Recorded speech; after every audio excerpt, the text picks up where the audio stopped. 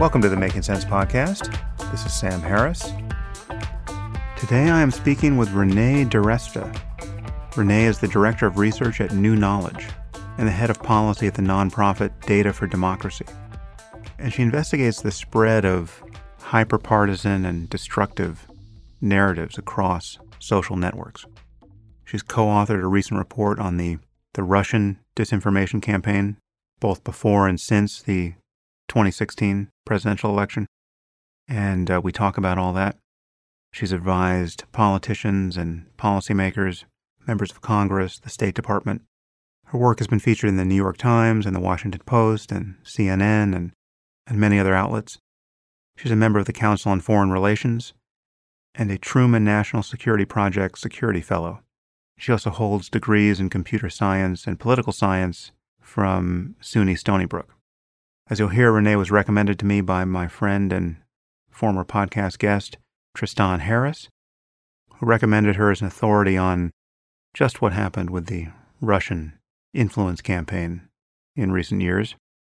And Renee did not disappoint. So, without further ado, I bring you Renee DiResta. I am here with Renee DiResta. Renee, thanks for coming on the podcast. Thanks for having me, Sam. I was introduced to you through our mutual friend, Tristan Harris. How do you know Tristan? Tristan and I met in mid-2017. I had written an essay about bots, and he read it. And he shared it to Facebook, funny enough, and we discovered that we had about 60 mutual friends, even though we'd never met. And we met for breakfast a couple days later, and he wanted to talk about what I was seeing and the things I was writing about, and how they intersected with his vision of social platforms as having profound impacts on individuals, my research into how social platforms are having profound impacts on policy and society. And we had breakfast, hit it off, and I think had breakfast again a couple days later. So fast friends. Yeah, well, Tristan is great. So many people will recall he's been on the podcast, and I think he's actually been described as the conscience of Silicon Valley, just in terms of how he has been sounding the alarm on the toxic business model of social media in particular. So you touched on it there for a second, but give us a snapshot of your background and how you come to be thinking about the problem of bots and also just the specific problem we're going to be talking about of the Russian disinformation campaign and hacking of democracy.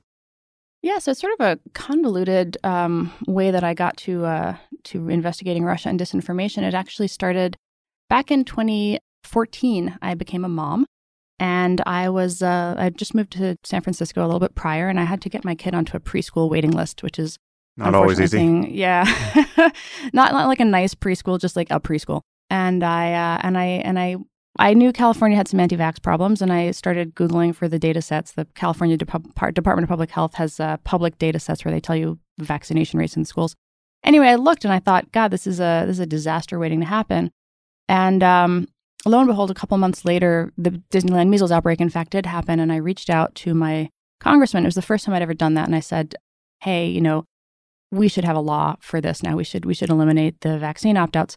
And they told me they were introducing something. So I said, great, I'd love to help. I have a data science background. I can maybe be useful as an analyst. And what wound up happening was that there was this extraordinary thing as the bill took shape, which was that the legislators were finding that polling in their districts was about 85% positive. Like, people really liked the idea of eliminating what were called personal belief exemptions, the right to just kind of voluntarily opt your kids out. But the social media conversation was like 99% negative. It was very hard to even find a single positive tweet or positive Facebook post expressing support for this bill.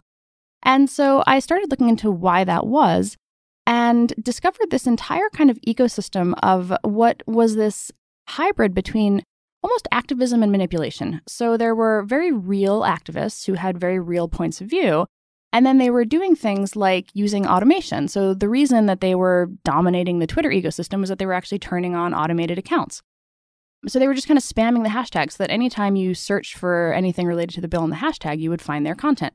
So this is kind of, this is sort of like a guerrilla marketing tactic. And I thought how interesting that they were using it.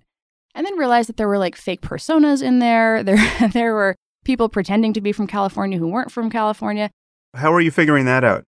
How were you assessing a fake persona? They were created within days of the bill being introduced, and they existed solely to talk about this bill.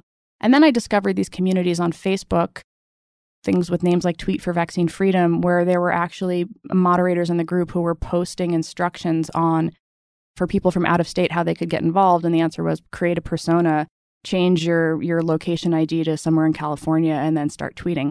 So they sort of, at the time it seemed brazen, now it seems so quaint, but these tactics to shape consensus, to really create the illusion that there was a mass consensus in opposition to this bill. And so a very small group of people using social media as an amplifier were able to achieve dominance, to just really own the conversation. And it led me to think this is fascinating, because what we have here is this form of activism where there is kind of like a real core, and then there's some manipulative tactics layered on top of the real core. But if you're not looking for the manipulation, you don't see it, and most people aren't going looking, they're not digging into this stuff. So it was a kind of a first indication that our policy conversations, our social conversations, were not necessarily reflective of, kind of the reality on the ground, the stuff that we were still seeing in the polls. It was an interesting experience. And then a couple months after that law was all done, I got a call from some folks in the Obama administration in the digital service saying, "Hey, we've read your research," because I published about this in Wired. "Hey, we've read your research. We'd like you to come down and look at some of the stuff that's going on with ISIS." And I said, I don't know anything about ISIS or about terrorism, candidly. And they said, no, you have to understand the tactics are identical. The same kind of owning the narrative, owning the hashtags, reaching out to people, pulling them into secret Facebook groups. The idea that terrorists were actually following some of these kind of radicalization pathways, these efforts to kind of dominate the conversation. Anytime there was a real world event related to ISIS, they would get things trending on Twitter. And so people in the administration wanted to understand how this was happening and what they could do about it. So that was how I wound up getting more involved in this in sort of a more official capacity. Was first kind of conspiracy theorists, then terrorists, and then Russia was following the 2016 election. There was a sense that, again, there had been these bizarre bot operations, and they were far more nefarious and sophisticated than anyone had realized, and we had to do a formal investigation.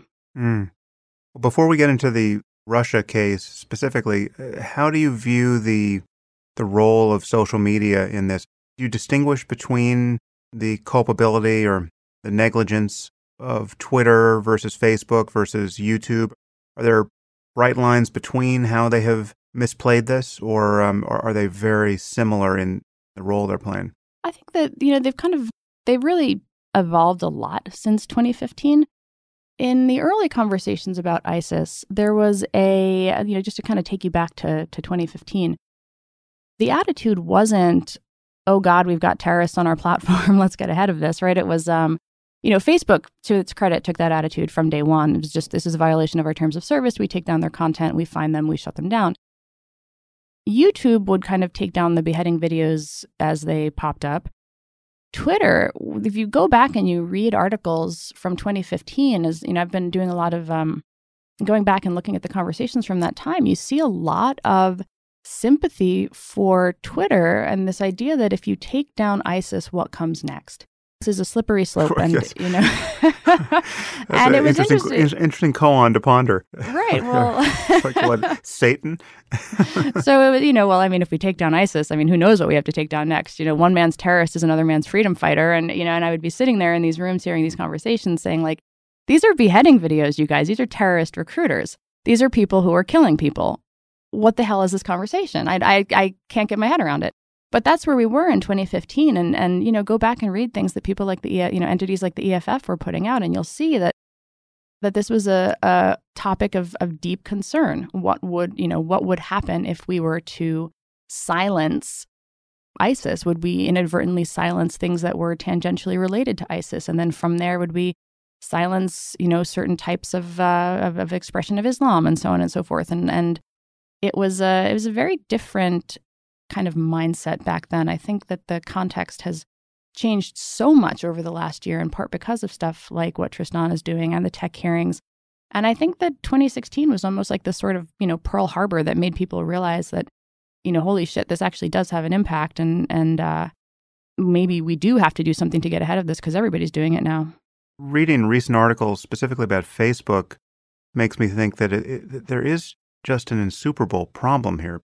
You can't put enough people on it to appropriately vet the content, and the algorithms don't seem to be up to it. And so the mistakes that people plus algorithms are making are so flagrant. I mean, they're preserving, the accounts of known terrorist organizations. They're deleting the accounts of, Muslim reformers or ex-Muslims who simply say something critical about the faith. I mean, there's just, people can't figure out which end is up, apparently. And once you view these platforms as publishing platforms that are responsible for their content, it's understandable that you would want to, given the kinds of things we're going to talk about, but I don't know how they solve this. There's a lot of, Tristan and others have done a lot of work on changing the conversation around culpability and accountability. And I think that, again, in 2015, 2016, there would be references to things like the CDA 230, the Communication Decency Act, Section 230, that gives them the right to moderate, which they chose to use as the right to not moderate. And the norms, I would say, that evolved in the industry around not wanting to be seen as being censors in any way at the time, which meant that they left a whole lot of stuff up and didn't really do very much digging. And then now the shift, kind of the pendulum swinging hard in the other direction, which is leading to allegations that conservatives are being censored and allegations that, per your point, unsophisticated moderation. I think there was an article about this in the New York Times over the weekend, has led to some disasters where they take down people fighting extremists in Myanmar and leave the extremists up. So yeah, I think that the recognition that they are culpable, that fundamental change in the attitudes of the public has led them to start to try to take more responsibility. And right now it's being done in something of kind of a ham-handed way. Yeah, well, they're certainly culpable for the business model that I have kind of less of a view of Twitter here, because Twitter doesn't seem to have its business model together in the way that Facebook does. But clearly Facebook, per Tristan's point, that their business model promotes outrage and sensationalism preferentially. And the fact that they continue to do that is just selecting for these crazy conspiratorial divisive voices, and then they're trying to kind of curate against those, but they're still amplifying those because it's their business model. I mean, at least that's the way it seems as of my recent reading of the New York Times. Is that still your understanding of the bad geometry over there? Yeah, I would say that's accurate. So I see a lot of, I try to focus on the disinformation piece. There are some people who work on privacy, some who think about monopoly, a lot of different grievances with tech platforms these days. But I see a lot of the manipulation specifically, I would say, comes from a combination of three things. There's this mass consolidation of audiences on a handful of very few platforms. And that's just because as the web moved from these kind of, decentralization, where there's always been manipulation and disinformation and lies on the internet, right? But the mass consolidation of audiences onto a very small handful of platforms meant that if you were going to run a manipulative campaign, much like if you were going to run a campaign for, Pepsi, you only had to really blanket 5 different sites. And then the second piece was the precision targeting, right? So the ads business model, the thing that you're referring to, these are attention brokers, which means they make money if you spend time on the platform. So they gather information about the user in order to show the user things that they want to see so that they stay on the platform. And then also, as they're gathering that information, it does double duty in that they can use it to help advertisers target them. And then I would say the last piece of this is the algorithms that you're describing and the fact that for a very, very long time now, they've been very easy to game. And when we think about what you're describing, the idea that outrage gets clicks, that's true. And the algorithm, particularly things like the recommendation engines, they're not sophisticated enough to know what they're showing. So there's no sense of downstream harm or psychological harm or any other type of harm. All they know is this content gets clicks. And this content drives engagement. And if I show this content to this person, they're going to stay on the platform longer. I can, mine them for more data. I can show them more ads. So it's beneficial to them to do this. And I think one of the interesting challenges here is as we think about recommendation engines, that's where there is, in my opinion, a greater sense of culpability and a greater requirement for responsibility on the part of the platforms. And that's because they've moved into acting as a curator, right? They're saying you should see this. And the recommendation engines in particular often surface things that are not necessarily, what we would necessarily want them to be showing. This is how you get at things like, my anti-vaxxers, right? I had an anti-vax account, an account that was active in anti-vax groups. And it didn't engage with any of the people. It just sort of sat in the groups and, kind of observed. And it was being referred into Pizzagate groups. Mm-hmm. So long before Pizzagate was a matter of national conversation, long before that guy showed up with a gun and shot up a pizza place thinking that Hillary Clinton was running a sex dungeon out of the basement, these personas that were prone to conspiratorial thinking, the recommendation engine recognized that there was a correlation in people who were prone to conspiracy type A would be interested in Pizzagate, which we can call conspiracy type B. And then soon enough, QAnon started to show up in the recommendation engine. And so the question becomes, where is the line? What the platform is actively making a recommendation here. These accounts have never gone and proactively searched for Pizzagate and QAnon. They're being suggested to them. So where is the responsibility? Should we have the recommendation engine not surface that type of content, or is even making that suggestion a form of censorship? These are the kinds of conversations I think we'll start to see more of in 2019. Okay, well, let's focus on the topic at hand, which is Russian interference in, I guess, democracies everywhere, but specifically the U.S. presidential election in 2016 and the recent report that you helped produce on this, which runs to 100 pages. And I'll put a link to that where I post this on my blog. First, I just got a big picture, sort of political, partisan question. It seems to me that many people, certainly most Trump supporters, continue to doubt whether Russia interfered in anything in 2016. And this is just, this is fake news. Is there any basis for doubt about that at this point? Nope. This is just crystal clear as a matter of what our intelligence services tell us, and as a matter of what people like you can ascertain by just studying online behavior. It happened. There's really nothing else to say about it. The intelligence agencies know it happened. The foreign governments know it happened. Researchers know it happened. The platforms acknowledge it happened. I mean, they're sure there can be some small group of people who continues to, live like ostriches, but that doesn't mean that it didn't happen. And what do you do with the charge that we do the same thing all the time, everywhere ourselves? So there's really nothing to complain about here. Well, we probably do it to each other at this point, right? There's evidence of that as far back as 2016, some things that insinuations about Alabama. There's a whole lot of evidence that domestic groups can and do this as well. And that's why what I keep going to when I talk about this topic publicly is that this is not a partisan issue. This is not a one state, one foreign actor interfering in one moment issue. This is sort of just an ongoing global challenge at this point. If we're speaking specifically about Russia and whether that happened, I think that it's incontrovertible truth at this point. Yeah, and the other thing that seems incontrovertible is that it happened to favor the election of Trump in many obvious ways and in many surprising ways that we'll go into. But they were not playing both sides of this. This was not a pro-Clinton campaign. And in your report, you break down 3 ways which their meddling influenced things or attempted to influence things. We're going to be talking about one of them, but I'll just run through those 3 quickly, and then we'll focus on one. The first is there were attempts to actually hack online voting systems, and that's been reported on elsewhere. Secondly, there was just this very well-known and consequential cyber attack on the Democratic National Committee and the leaking of that material through WikiLeaks, and that was obviously to the great disadvantage of the Clinton campaign.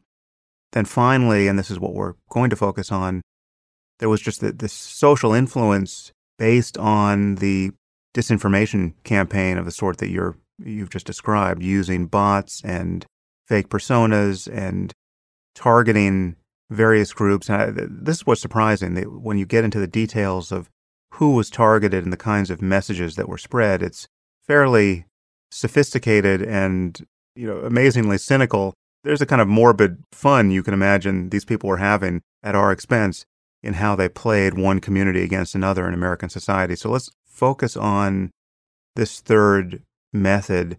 And this was coming from something called the Internet Research Agency. What we'll call them the IRA, as you do in your report. What is the IRA, and what were they doing to us? So the IRA is, you could think of them a little bit as a social media marketing agency meets an intelligence agency. So what they did to a large extent was they kind of built these pages, they built these communities, they built these personas, and they pretended to be Americans. Americans of all stripes. So some were Southern Confederates, some were Texas secessionists, some were Black liberationists. They had all of these personas. They really ran the gamut. What they were doing was they were creating pages to appeal to tribalism. So a lot of the conversation about the IRA over the last 2 years has referred to this idea that they were exploiting divisions in society. And that's true. But the data set that I had access to, which was provided by the tech platforms to the Senate Intelligence Committee, was the first time that anybody saw the full scope, through the full 2.5 years. And what we saw there was not a media marketing, meme shit poster type agency that was just throwing out memes haphazardly and trying to exploit divisions. What they were trying to do was grow tribes. So a little bit different. The IRA originally started as an entity that was designed to propagandize to Russian citizens, to Ukrainian citizens, to people who were in Russia's sphere of influence. And the early stuff in the data set, Twitter provided the earliest possible information of the material the companies gave us, was actually Russian language tweets talking about the invasion of Crimea. It was talking about, it was creating conspiracy theories about the downing of the Malaysia Airlines flight MH17. So the early activities of the IRA were very much focused inward, focused domestically. And then around 2015, they turned their energy to the United States in what the Mueller and some of the Eastern District Court indictments have been referring to as Project Lakta. So Project Lakta was when the effort to grow these American tribes really started. This precedes the election, right? So this precedes Trump's plausible candidacy. And there was still this goal of amplifying tribalism in the U.S. Yeah, so the goal was to create these. So this was a long game. This was not a short-term social media operation to screw around with an election. This was a long game to develop extended relationships, trusted relationships with Americans. And what they did was they created these pages. So an example would be Heart of Texas was a page that really amplified notions of Texas pride. Almost all of their pages, an LGBT page, pages targeting the Black community, pages targeting Confederate aficionados, all of these pages were designed around the idea of pride and pride in whatever particular tribe they were targeting. So the vast majority of the content, particularly in 2015 in the early days, was, we are LGBT and proud, we are Texas and proud, Texans and proud, we are proud descendants of Confederates. And so this idea that you should have pride in your tribe was what they reinforced over and over and over and over again. And then you would see them periodically slide in content that was either political or divisive. Sometimes that would be about othering another group. So we are, some of the content targeting the Black community in particular did this. This country is not for us. We're not really part of America. We exist outside of America. And so a lot of exploitation of real grievances tied to real news events. So constant drumbeat of pride plus leveraging real harms to exploit feelings of alienation. Sometimes you would see them do this with political content. So as the primaries heated up, that was where you started to see them weaving in their support for candidate Trump, weaving in their opposition to candidate Clinton. I'm looking at your report now, and I'm seeing this list of themes, and I'll just tick off some of these because it's, again, rather diabolical and clever how they were playing both sides of the board here. So they would focus on the Black community and Black Lives Matter and issues of police brutality, but also they would amplify pro-police, Blue Lives Matter pages. You had anti-refugee messages and, immigration, border issues, Texas culture, as you said, Southern culture, Confederate history, various separatist movements, Muslim issues, LGBT issues, meme culture, red pill culture, gun rights and the Second Amendment, pro-Trump and anti-Clinton, and more anti-Clinton in the form of pro-Bernie Sanders and Jill Stein, Tea Party stuff, religious rights, Native American issues. And all of this is just sowing divisiveness and conflict. Although it really does seem there was, to a surprising degree, a focus on the Black community.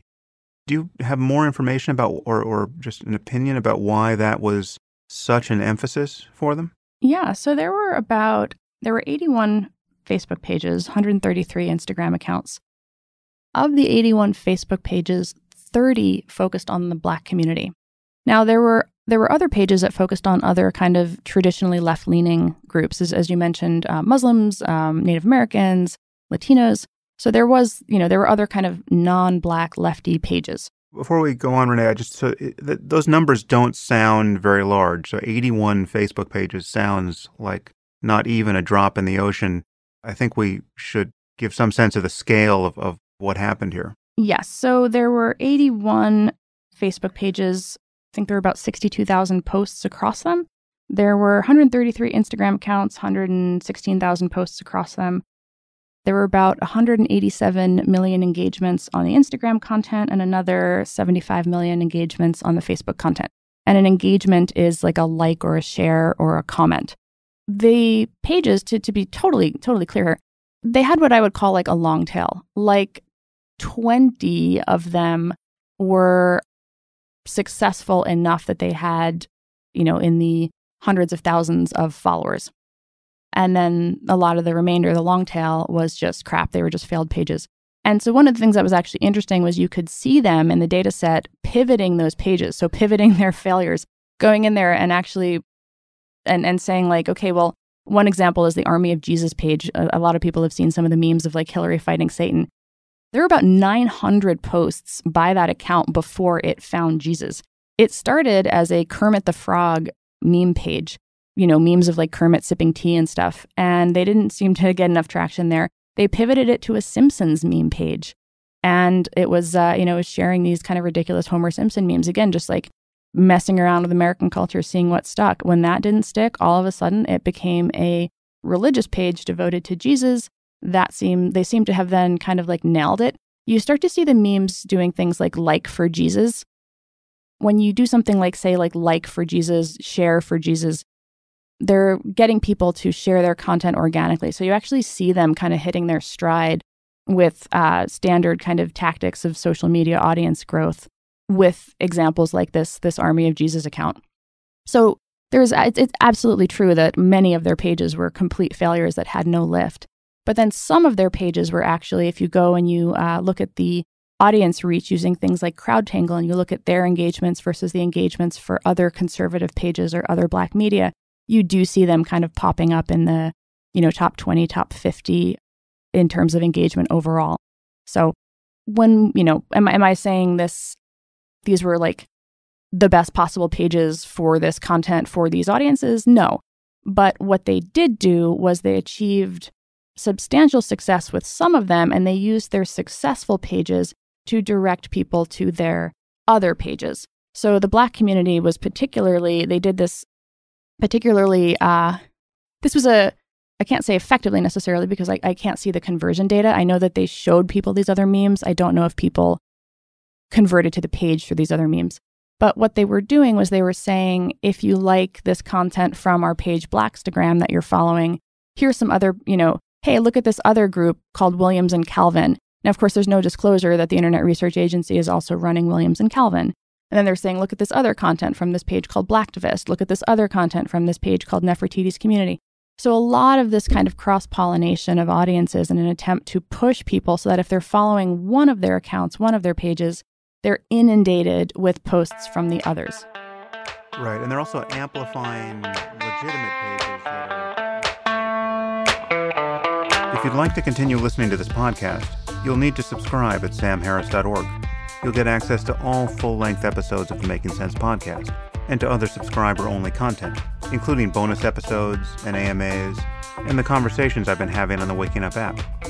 The Making Sense podcast is ad-free and relies entirely on listener support, and you can subscribe now at samharris.org.